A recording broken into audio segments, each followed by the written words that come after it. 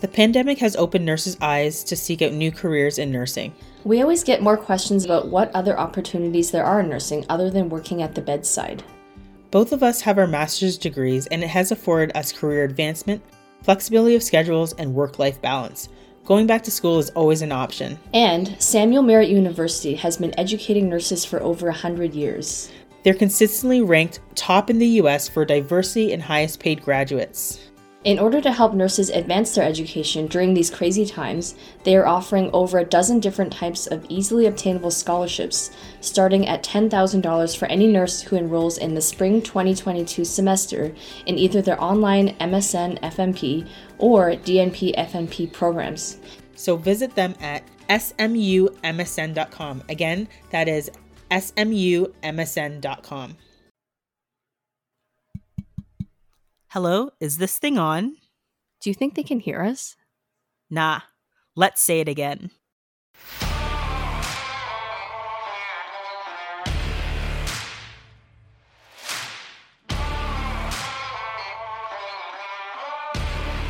Hi, and welcome to the Gritty Nurse Podcast, an unfiltered discussion related to health and healthcare. My name is Amy. And my name is Sarah. And we are your podcast hosts.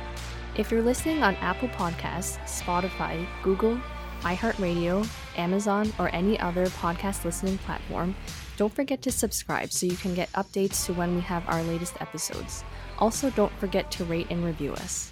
And if you like what you're hearing and you love our advocacy work, don't forget to go to www.grittynurse.com and click on the donate button.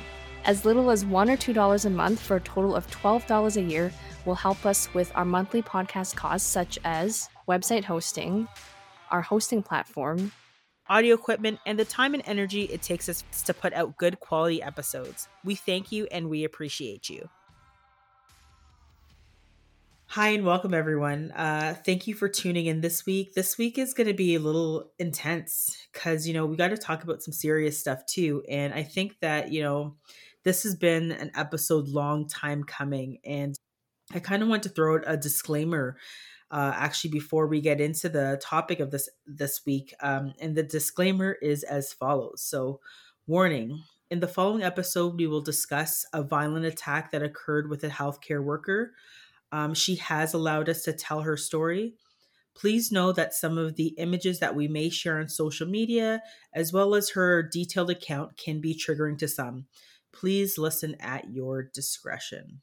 What we're going to be talking about today is actually violence in nursing. And I know we've touched on it before, but we really wanted to get into some personal stories that nurses have shared with us, as well as some online violence that we've been hearing our colleagues dealing with for simply speaking up for what's right. And us being advocates, we understand part of that too. We've had that lived experience. So we wanted to bring some of that to the forefront. And as always, we want to share some key takeaways, things that you can do to make the situation better for either yourself or somebody that you know. I think that maybe what we could do first is we can even just talk about the online tirade and the hate that's coming and what's fueling that, because it's really insane. Like, I think in terms of my own experience, I think I've mentioned this before, where we get the trolls. It's funny. Like I laugh them off, but it's getting to the point where some of these trolls are saying things you can't laugh off. You can't laugh off when it's a death threat, or they're saying that they're going to hang you. Like, I couldn't laugh off the fact that someone was saying to me that they were going to behead me or hang me in relation to Nuremberg trials for speaking out in terms of what's happening with COVID-19. I think we've gotten to a point where now it's not just hate and vitriol and someone hiding behind their well, yes, they are still hiding behind their keyboard, but the things people are saying are hitting this new unacceptable level. Mm-hmm. And I know that we talk a lot about advocacy, and yes, there are lots of reasons why nurses may not want to be advocates. And I think that for us to do what we do, it's not easy, but we do it because we care and we're passionate about it. And, we shouldn't have to be subjected to all of this online hate or personal attacks or whatever else comes with the territory. But it just seems like with COVID that it's become that much more intense. And Like I mentioned, some of our colleagues have gone through this. And actually, someone named Dr. Nahid Dosani, who was a past guest on one of our episodes, tweeted recently. And he said, when our politicians pander to anti vaxxers instead of standing with healthcare workers, it leaves us vulnerable. It fuels hate, and it puts a target on our backs. It's an honor to advocate for the health of Canadians, but it shouldn't come at the cost of our well being and safety. And this is something that a lot of people have been saying that are speaking up for things like vaccinations, public health measures, and COVID. And it's just something that we've been seeing more and more of. And I think that governments and regulators and social media platforms need to do a better job, because I know that, Amy, you and I have reported certain tweets before, and I'm not really sure what came of it. I think we got some standard response, like one of those automated responses that it was going to be looked into. But was it really looked into? I never heard anything back. Did you hear anything back? Yeah, I think there was the one guy that I had that pretty much said that he was going to behead me. When I reported his tweet, I think they had locked his account for a certain period of time. Actually, no, they didn't. No? He back-wheeled and deleted his tweets. And I think it just said, like, your report has been submitted. I don't actually think really anything actually did come of it. This really smart individual did use their first and last name. So when I did report them to the police, he was easily to be found. I think he realized that he used his first and last name, so he back-wheeled and deleted all his tweets. But again, lots of people are there are bots, and there are people using alias accounts, really just attacking healthcare workers for being honest and transparent. Like, I think that I'm actually really worried about what's going to happen when the next set of vaccines come out for children that are aged 5 to 11, because I'm like, they're threatening, about what's happening with adults, like us vaccinating adults. And I saw some protests outside of schools at the very beginning of the school year, but I'm really nervous for, those frontline healthcare workers that may be vaccinating children, and what some of these individuals are saying or may do to them. It's actually really, really concerning. And I think the worst part is there is no protection. There's nothing. Mm-hmm. And I don't know if it's the same in the US. I think there are different provisions for US and healthcare workers, but here in Canada, like, there's no protection. There really isn't. Like, at the end of the day, the responsibility and the onus is put back onto the individual, and they're like, oh, you can press charges, you can do X, Y, and Z, but there's no onus or protection from the government to make this actually like a criminal, like a felony or a charge. There's nothing. Mm-hmm. So it doesn't de-incentivize the behavior. They just get away with this crazy talk to healthcare workers, and nothing happens. Well, I feel like we're here in a country, in Canada, which has laws, and then online, it's almost like this other lawless country where anything goes, and it's almost like people don't view being online as legitimate. Like, if you received like a handwritten letter that was a death threat, I feel like people would take that way more seriously than a death threat that was sent to you via social media. But really, it's the same thing. It's written in black and white. You can't deny that it's there, but yet somehow it's like this alternate level of reality where people feel like it's not legitimate. And I don't know, maybe the laws haven't caught up with all the evolution of social media, but it's where everybody's at right now. So we really need to be able to protect those we're just trying to communicate evidence-based information, and for that we're taking a lot of heat. But it still doesn't make any sense, because look at some of the other stuff that we've been seeing too, right?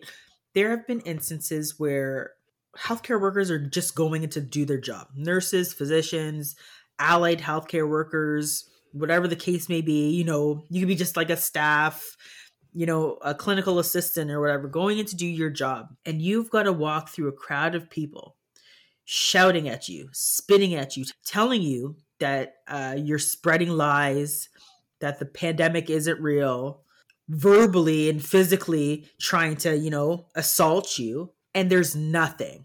Like, the government is doing the bare minimum. When it was happening downtown in Toronto and in these other cities, we were rallying and saying, like, what is the government going to do? Are they going to put in some protections to help healthcare workers? What is the Ford government going to do? in relation to these anti-vax protests that are happening outside the hospitals that are also, causing potential patient safety, right? Like patient safety concerns.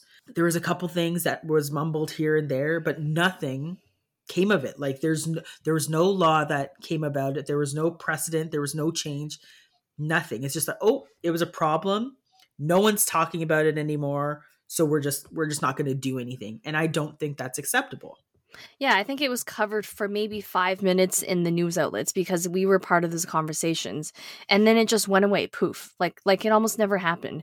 And it's almost like the government is putting their head in the sand because they just don't want to deal with it. So it's like, don't ask, don't tell. We're going to focus on the next thing that's coming up and distract with something else. But it's getting to this level, right, Sarah, where it's just the online hate and the vitriol is spinning out of control. And we're now seeing not only the concerns with online issues, but we're seeing it kind of trickle down to happening to nurses, doctors in real time. And I think that's the scariest part because, you can't really determine what will happen with an online threat.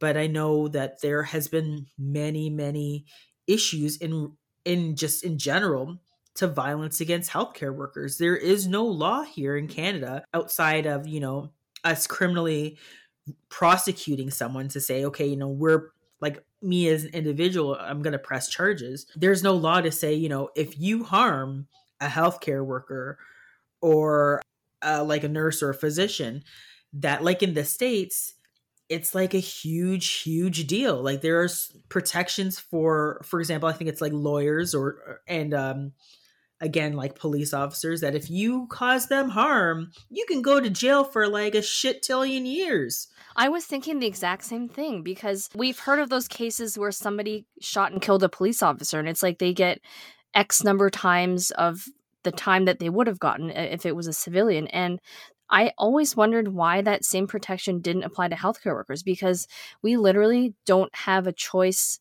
Someone's going to have to care for a patient regardless of if it's you, me, or who. Someone's got to care for that patient. It's not like we can turn them away. It's not like we can deny them service.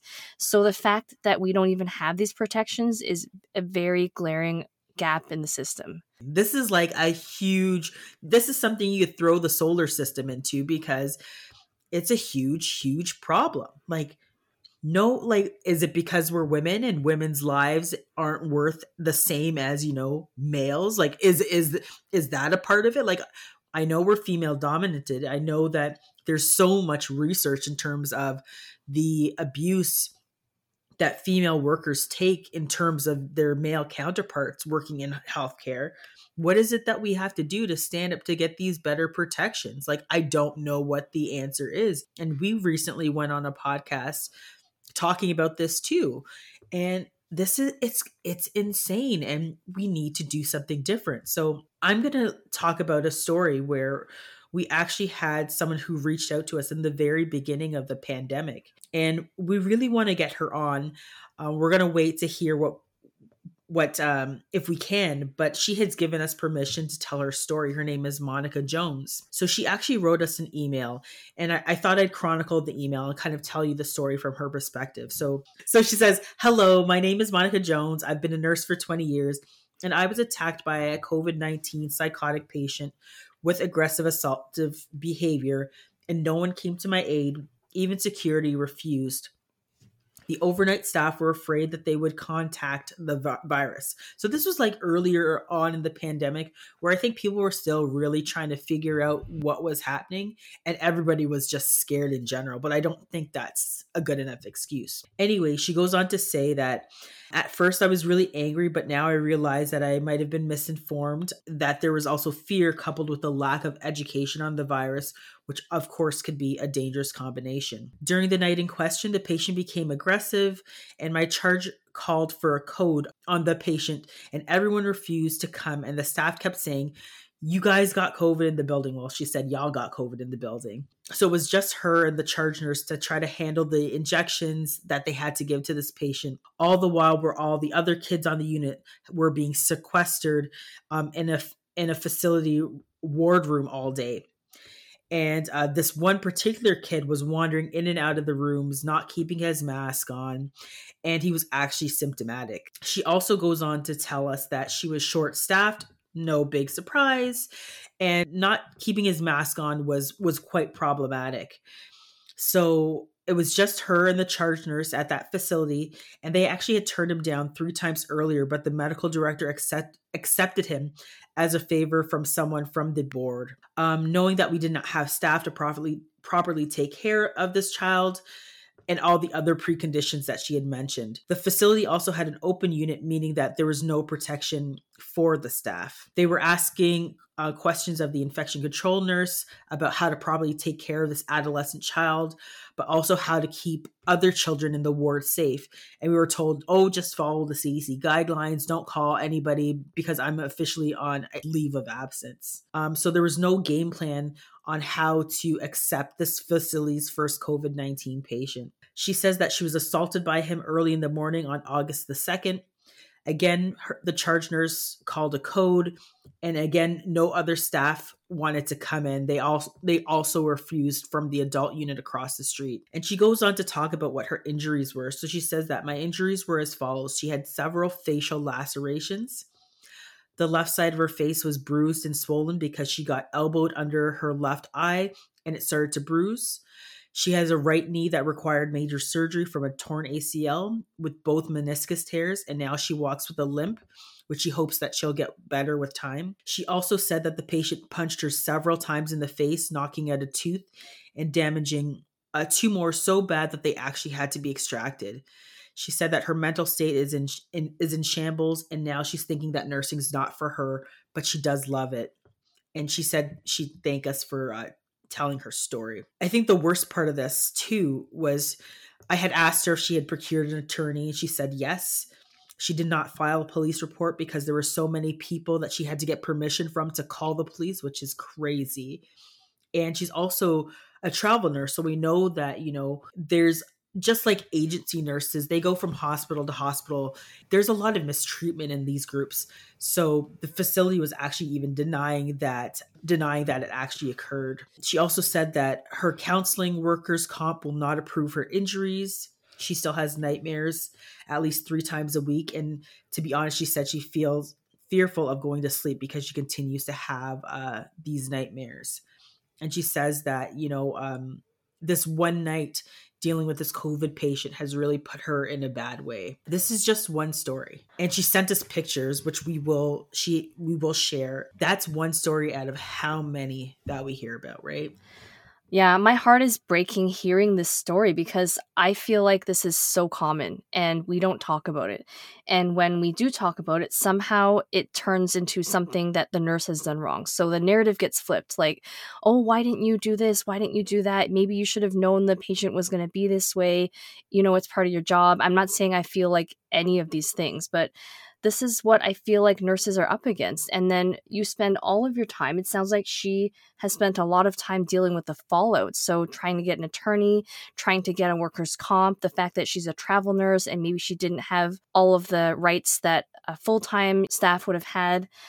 I feel like it's ruined her life. This was last year, August, so I don't know how she's doing, but I really, really feel for her. And it just seems like we cry for help. We're screaming and nobody is hearing us, or they don't want to hear us. What do we do about this situation? It's just so much more common than people realize. I don't know about you, Amy, but we never talked about violence in nursing when I was going through school. I think the only time that it was even mentioned was during my psych rotation, where we did have patients that had to be subdued and they had to have injections, but really it wasn't even part of the curriculum. And if we're not talking about it, how are we even raising awareness, nevertheless address these issues?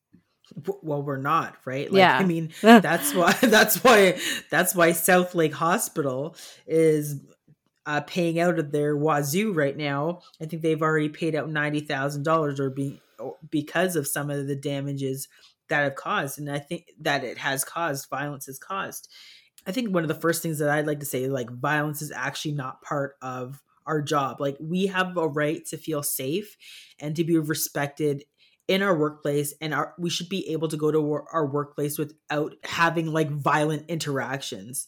And these physical and verbal abuses that we have that occur on these regular basis shouldn't be really a part of the work that we find as acceptable, right? Mm-hmm.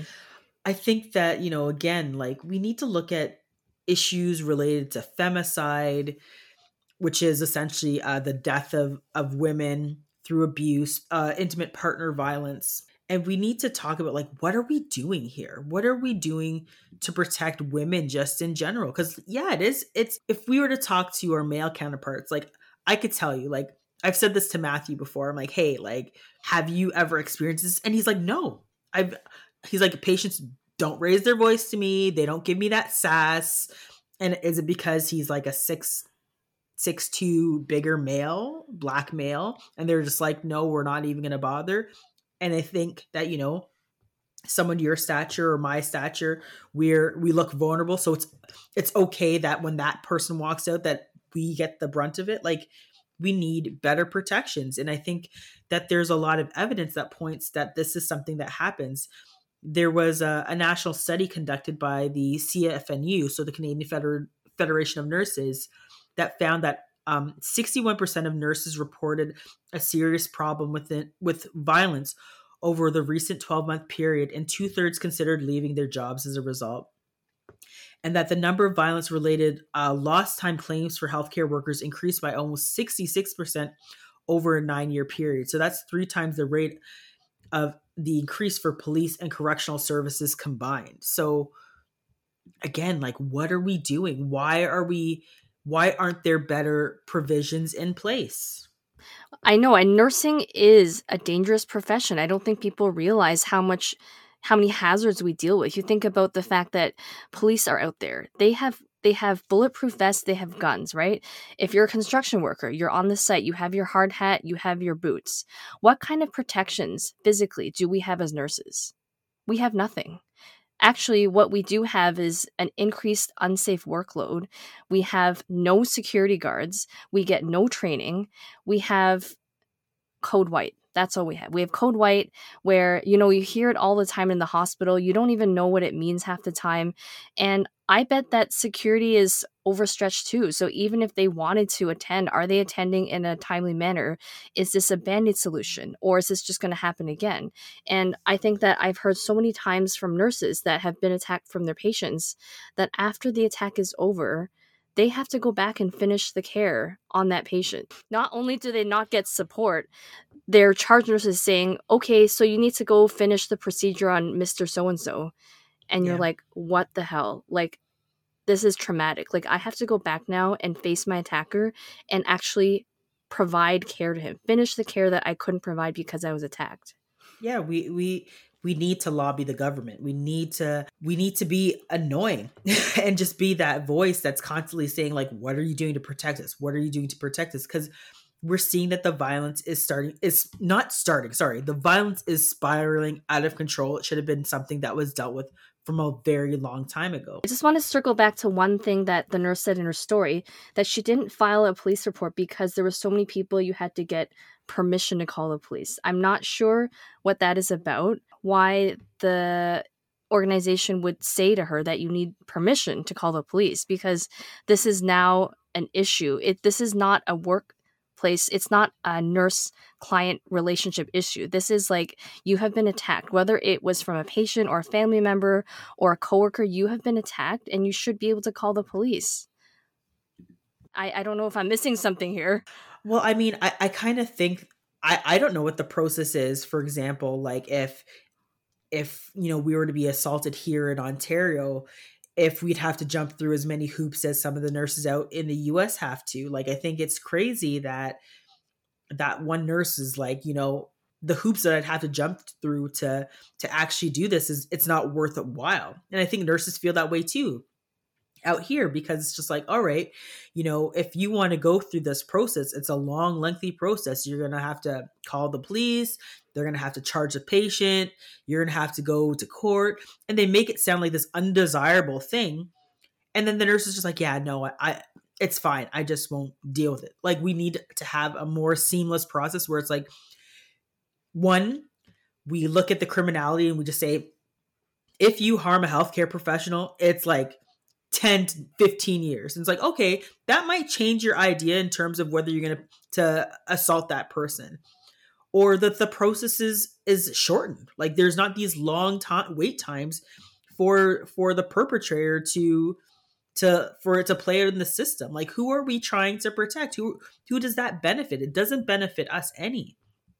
And again, like I had mentioned the whole issue with Southlake, and Southlake's a hospital here in Ontario, and I think I said it was $90,000, but it was like an $80,000 fine that was that it was literally just kind of a slap on the wrist. Because I think, honestly, again, I think this is where we need to hold organizations accountable. $80,000 fine for something like 3 nurses that were brutally attacked and were victimized at these hospitals by patients. How much do you think a hospital makes a year? I think $80,000 is peanuts. Oh, absolutely. That's not even one person's salary, right? It might be one person's salary, but it might be much less. And $80,000 for all the pain and suffering of those 3 workers is nothing. It is insulting, actually. It's very insulting. And actually, an article just came out recently where they're talking about that, the CEO is taking more heat because they're facing more workplace safety charges.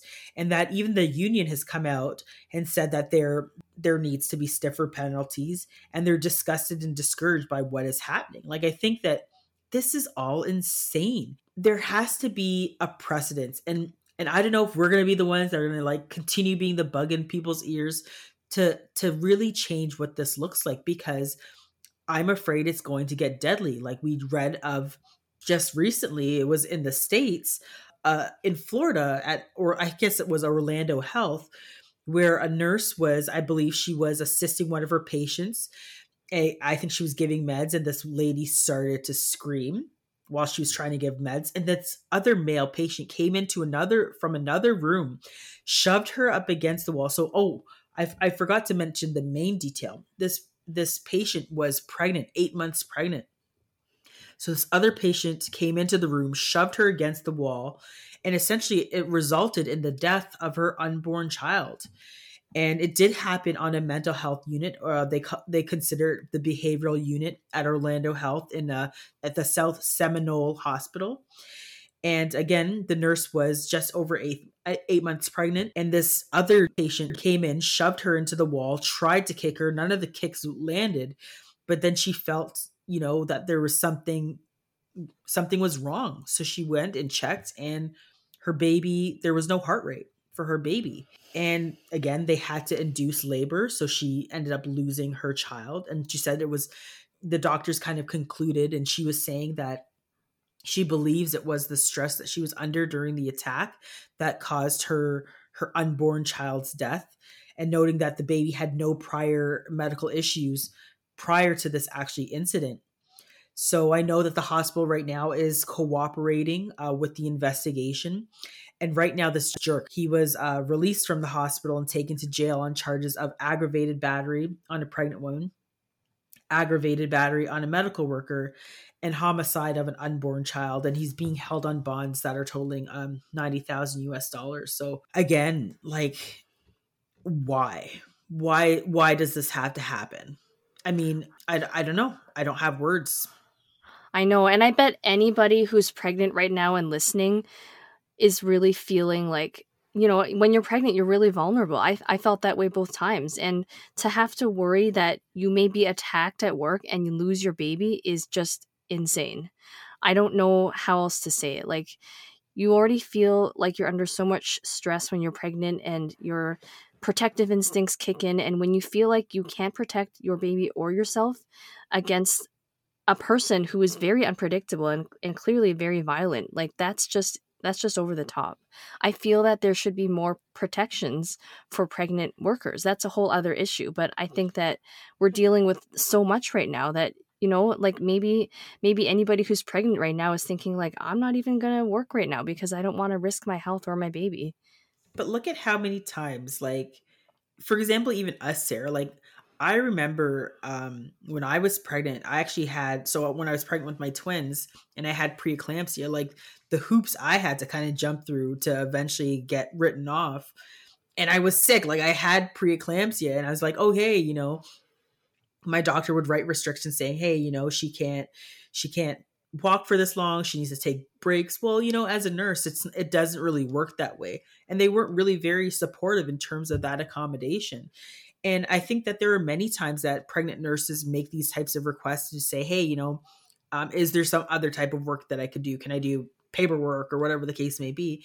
And workplaces don't really do much to help support them. I think that's another piece that I think is important to look at, that, maybe we shouldn't be around dangerous people when we're pregnant, or maybe if that patient doesn't feel, or that nurse doesn't feel safe, that they should be in a different situation, or at least be accommodated if they're requesting that. I think that we just need to be a little bit more sensitive to some of these issues, and then just also, like, what are we doing to protect healthcare workers? That the fact that I feel like it's nothing is a huge, like you said, it's a gap, but it's something that definitely needs to be looked at. Yeah, it's more than a gap. If there was a word for Grand Canyon sized gap, that would be it. Like a gaping galaxy of a problem. Like, I didn't have a high risk pregnancy, but I remember going to my doctor and asking if I could get taken off night shift towards the end. And I remember her saying, like, I can definitely write it. That's no problem. I don't think you should be working night shift. But do I think the hospital is going to accept it? Hell's no. And I felt like stuck. And I remember being very pregnant, and where I was working at the time, you had to stand up. And not only were you standing the whole shift, but you were standing in one place, right? So I remember many times feeling kind of lightheaded because I'm standing in one position. I'm not moving. I feel like all the blood is pooling towards my legs. And it was almost like, if you got to the end of your pregnancy, it was almost like a badge of honor. Like, hey, I made it. I worked all the way until my water broke. Like, how many times have we heard that story? Like, I worked all the way until my water broke, and then I just went to labor and delivery in the same hospital and had my baby. So it's like we wear it as a badge of honor, where it should be like, no, I'm going to take time off early. Like what I did for both my pregnancies is I went off work 3 weeks before my due date, and everybody thought I was crazy. They thought, why don't you work to the end? And then they even said to me, like, because at the time it was a 12-month mat leave, they said, well, don't you want to like have that time off to celebrate your baby's first birthday? And I was like, no, because they're not even going to know it's their first birthday. So I took this time to like go to the spa, get my nails done, like all of that pampering stuff, which I guess now we call self-care. But I don't know. I think that we also need to stand up for ourselves a little bit. And yes, the system has issues, but we need to stop wearing it as a badge of honor to like work through every single health issue that we have, and think that it's okay, and that, oh, like I was able to do it, why can't you? I don't think we need to one up each other like that either. No, I agree with you. And there was actually one thing I wanted to circle back and maybe get your perspective on. So this particular case that I talked about, and many of the cases that we see, and for example, the next podcast episode that we have, when we have our guests talking about their book Code White, a lot of these patients are mental health patients that we see these violent outbreaks and outbursts in. And again, I can see how that brings some stigma as well. The one point is, how do we use the tools that we have? So whether it's risk assessment tools, gentle persuasive approach, any of the other types of trainings that we might have to de-escalate a situation before it becomes volatile, because I think we can see the signs, right? I don't think, yes, there are those random times where it comes out of nowhere, but I think you can see if that situation is escalating and that it might become violent. So how do we really prevent these things from happening? I think we need to look at some of the resources. Again, I'm a big proponent that like nurses need to have way better training in terms of, if they are put into a situation that's dangerous and they can't get out. Because I've seen it time and time again. Like I remember when I did some training for these exact situations, that nurses would crumple to the ground. Like it was bizarre that, like, they were simulating this nurse getting assaulted, and they're just like, protect your head, protect your organs. How about you try not to get hit in the first place? Like, it was just weird to be like, oh, just protect your head. No, like you're a turtle and you're just turtling. Yeah, just no, absolutely not. And I'm not saying that you should be like fighting your dementia patients. I'm not saying that either. I think we need to have better protocols and protections in place than just saying protect your head or whatever the case may be. Right. It's insane. And I think that you have to, I think as nurses, we're so conditioned that you care for your patient no matter what, right? But at the same time, if you're actively being attacked by a patient, it's okay to defend yourself. And by defend yourself, we don't mean like curl up like a turtle into your shell, because you don't have a shell. Okay, that's a really bad analogy. That's still skin and bones, right? Yeah. If someone is striking at you, it's okay to block that punch or block that strike. You're not gonna, I don't know, like throw your patient out the window. Like, we're talking about defending yourself, because you have the right to defend yourself whether or not it's a patient. And I think that talking about things like standardized violence risk assessment tools, and most importantly, just having safer staff to patient ratios, having more support from security, and also being able to report easily. Like, it should be really easy to report a violent incident. You shouldn't have to jump through all these hoops. You shouldn't have to ask permission to call the hospital or let somebody know what's happened. It just sounds like we've been so conditioned to continue caring no matter what the situation is, even if our lives are at risk. And I think that a lot of these nurses, like you said, they knew the signs were there. But again, it was like they felt that their duty was to care for the patient no matter what. And so they put themselves in these situations because they felt like there was no other option, when there probably was. Yeah, well, it sounds to me like a lot of the power has been removed from that nurse to make just like a regular decision. Like, if you were in a situation outside of, the hospital or the community or wherever you were working, and you were just like, let's say in the grocery store, you probably wouldn't crumble down and just take it. Like, I think, and you would expect that grocery store has provisions and protocols in place if something violent was to occur there, right? And I'm not saying that hospitals don't. I just think they don't go to the extent in terms of the protections that we should have, nor does the government. Like, I think this is just, it's a bigger problem that we have to deal with. And I think that this is, again, our call to action. We need to talk about some of the things that we'd like to see. And I think, so the first thing I think would be important to see is we need to have strong policies against harming healthcare workers. Like, we should have like a zero tolerance. Like, here it's going to be, like, in the States, it's a felony. It's not like a misdemeanor. It's a big ass deal. If you are going to attack a healthcare worker, it's like attacking a judge. It's like attacking a police officer. It will be a deterrent. People are going to take another thought to be like, if I punch this nurse in the face, like that guy did just recently in Ontario, where his wife was getting the COVID-19 vaccine and he punched the nurse in the face and said, well, his wife shouldn't be taking the vaccine. Insane. That maybe that person would have thought twice about punching that nurse in the face, because he might be serving 10 to 15 years in prison. We need to have stronger policies to protect healthcare workers right at the government level, right in the criminal code. Nurses and other healthcare workers, they need practical skills like self-defense. We need to teach nurses how to defend themselves and not crumple up. And every nurse gets a stipend to go do jujitsu for a year. Like, I mean, think about police training, right? Like, I'm not saying that they all do, but some of them do get, stipends to go do additional training to keep themselves safe. And some of that's vetted by their organization. So I don't know, maybe hospitals should have something where they're like, oh, here's a safety provision grant where if you sign up for a jiu-jitsu club, we give you a kickback of like $500 to subsidize your training or something. I don't know, some type of incentive. Well, yeah. I mean, like a lot of workplaces have a kickback for joining a gym, right? So I feel like it's the same idea. So maybe on certain units where it's high risk, it should be mandatory. And on other units, you should be encouraged to take it, where you might get your reimbursement for the cost of the workshop or whatever. Right. And really encourage people to take it, or even things like breakaway techniques. If you have been if you're being attacked by someone and they've got you in a hold, like how do you break out of that? I think that would be equally important.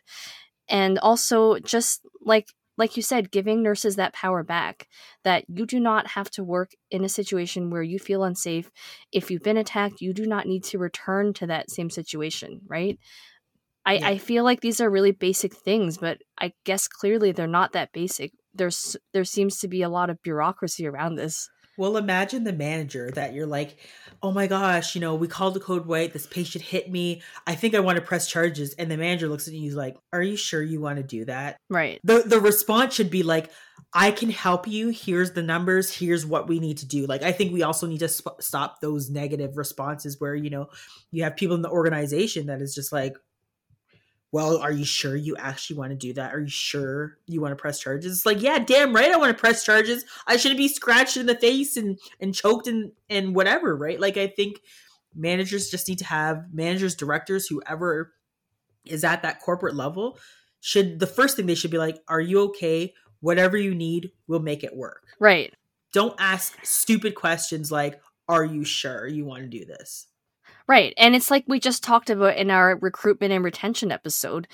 What do you think would make nurses want to work at your organization? Do you think that if they knew there was a zero tolerance policy for violence from patients, that might be an incentive for them to either apply to your organization or want to stay? Absolutely.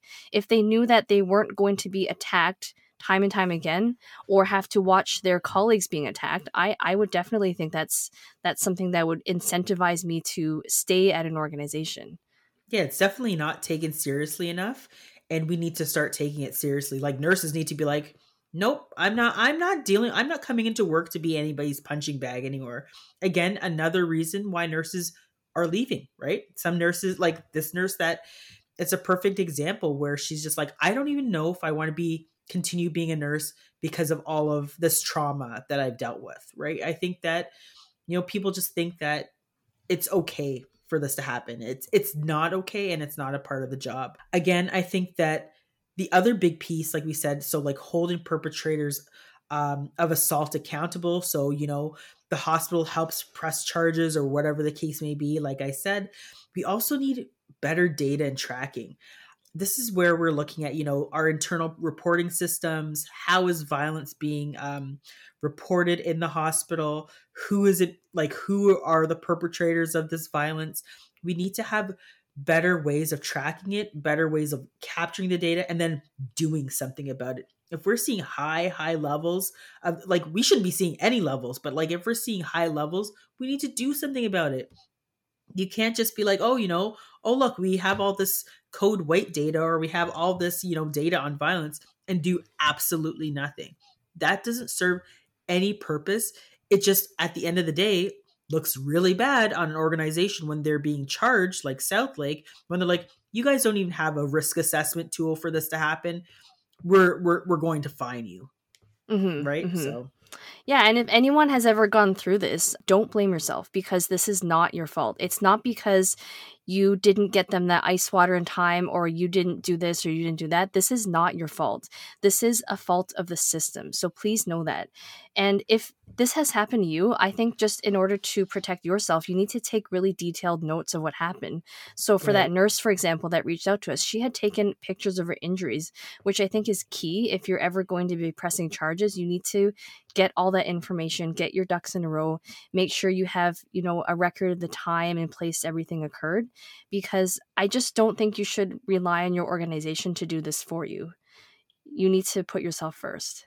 No, I wholeheartedly agree. And I think the other piece is like, organizations and governments need to put their money where their mouth is. They talk about mental health. Like, this is all like a trickle down approach, right? They talk about supporting mental health. They talk about retaining nurses.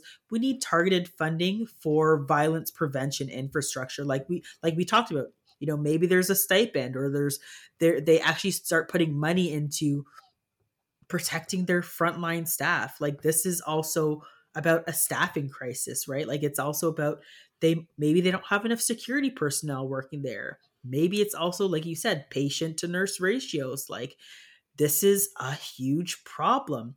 And again, when We know that these things happen on, like, typically they happen in the evenings or the nights. Upstaff your security system, or upstaff people who can be there to help support. We need to deal with the staffing crisis because it's a huge problem. We need to retain nurses by looking at these glaring issues. And I think that if we don't attack them, well, if we don't attack the issues, that this is just another part of the reason why nurses don't want to continue doing this work anymore. Absolutely. And we've talked a lot about physical violence, but also verbal abuse is part of all of this too. So don't feel that you need to take any sort of verbal abuse from your patient or your patient's families. No, 100%. Like, I think it would mean the world to a nurse, a physician, like even housekeeping staff, whoever, it doesn't matter, that, you know, if they're being abused verbally, physically, that, you know, at the end of the day, that the organization and other people around them, other colleagues, will have their back and be like, you know what, that was not okay. We're going to fix this and we're going to do this together. I think that there's so many times where these things happen where people feel really alone. They really feel unsupported and they feel that there's nobody out there to protect them. It should never have to be like that. It should never have to be that you're going to work in fear that you might be assaulted on the job, or that, you know, you might be the next victim. And we need to get this under wraps. We need to really deal with this problem. And I think we need to look at the online hate. We need to deal with that. We need to curb that like right yesterday. And we need to deal with the violence that's occurring in our workplaces to make sure that, you know, it's not always going to be the best environment, but it's a safe environment. I think that shouldn't be a huge ask. I couldn't have said it better myself. Yes, you could have.